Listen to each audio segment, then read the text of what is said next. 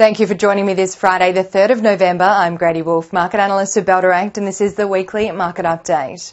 Volatility in global markets continued into the last trading week of October. However, so far, November has started on a green note across the key trading regions on the back of the Fed maintaining the US cash rate for another term, eurozone inflation data coming in at a 2-year low for October, and Australian quarterly results showing resilience across some key sectors. While geopolitical tensions are driving global market volatility and China's imminent recovery post-pandemic is yet to have a material impact on economic growth, there is one key theme that has had a little impact from macro noise, and that is the world pushing ahead on the green energy transition front.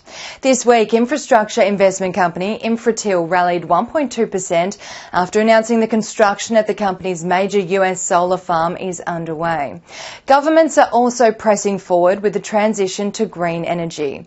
China's investment in solar power generation rose 232.7% in 2022 to 286.6 billion yuan, with the world's second largest economy aiming to source around 33% of power from renewable sources by 2050. The US increased its energy transition investment by 11% year on year to $141 billion in 2022, while renewables and natural gas have grown from a combined 43% of total US power generation to 62% in a decade. Over in Europe, the Nordic countries are leading the way according to the World Bank. All 5 Nordic countries, being Denmark, Finland, Iceland, Norway and Sweden, are among the top 20 countries in terms of renewable energy production per capita.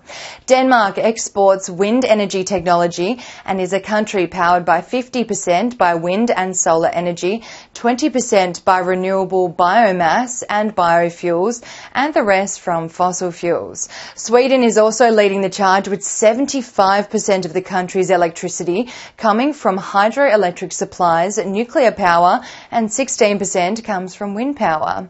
And in Australia, with a firm commitment to transition to net zero by 2050, the government has spent over $1.4 billion in reliable renewable generation and storage to date.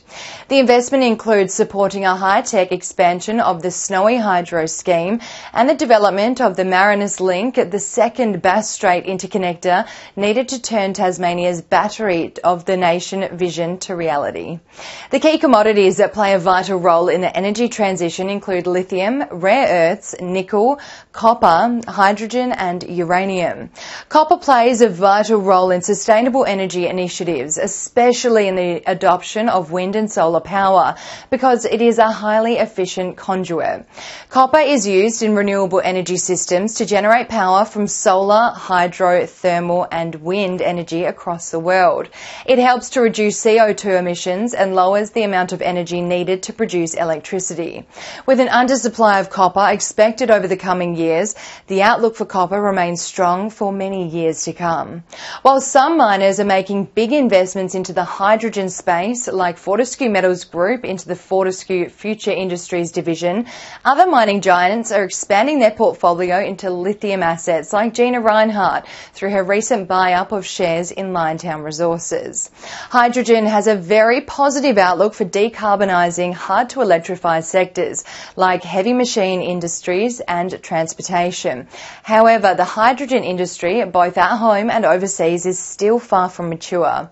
Australia's federal government announced a $2 billion Hydrogen Headstart program in the most recent budget, taking up half of the budget's $4 billion spend on renewable energy. When investing in hydrogen stocks, be wary of the early-stage nature of companies operating in the new green energy space, given that these businesses are usually yet to establish consistent cash flows.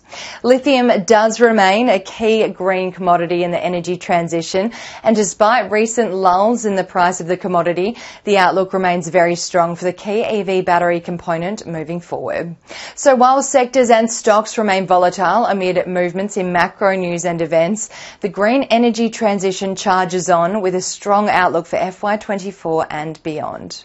Locally, from Monday to Thursday, the ASX 200 rose 1.07% to start the new trading month in the green, led by real estate stocks jumping over 4.5% to regain some ground following the sell-off in the sector over the year so far.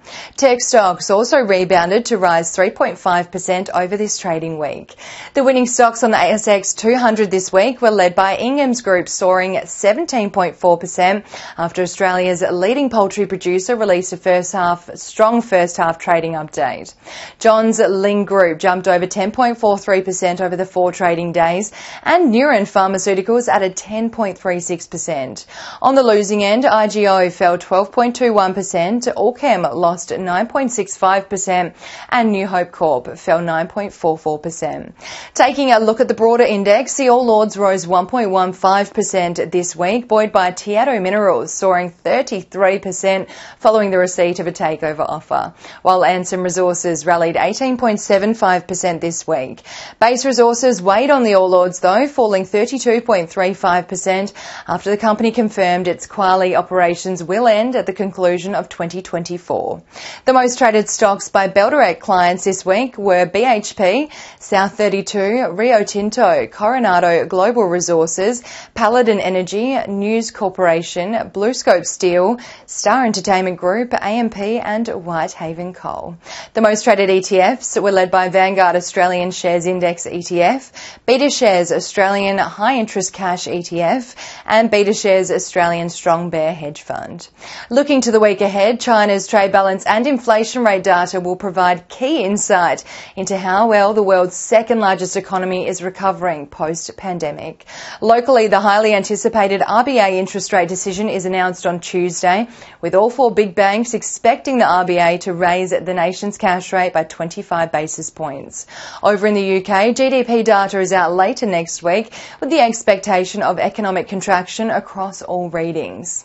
And that's the markets for this week and the green energy transition theme overview. I hope you have a wonderful weekend and, as always, happy investing.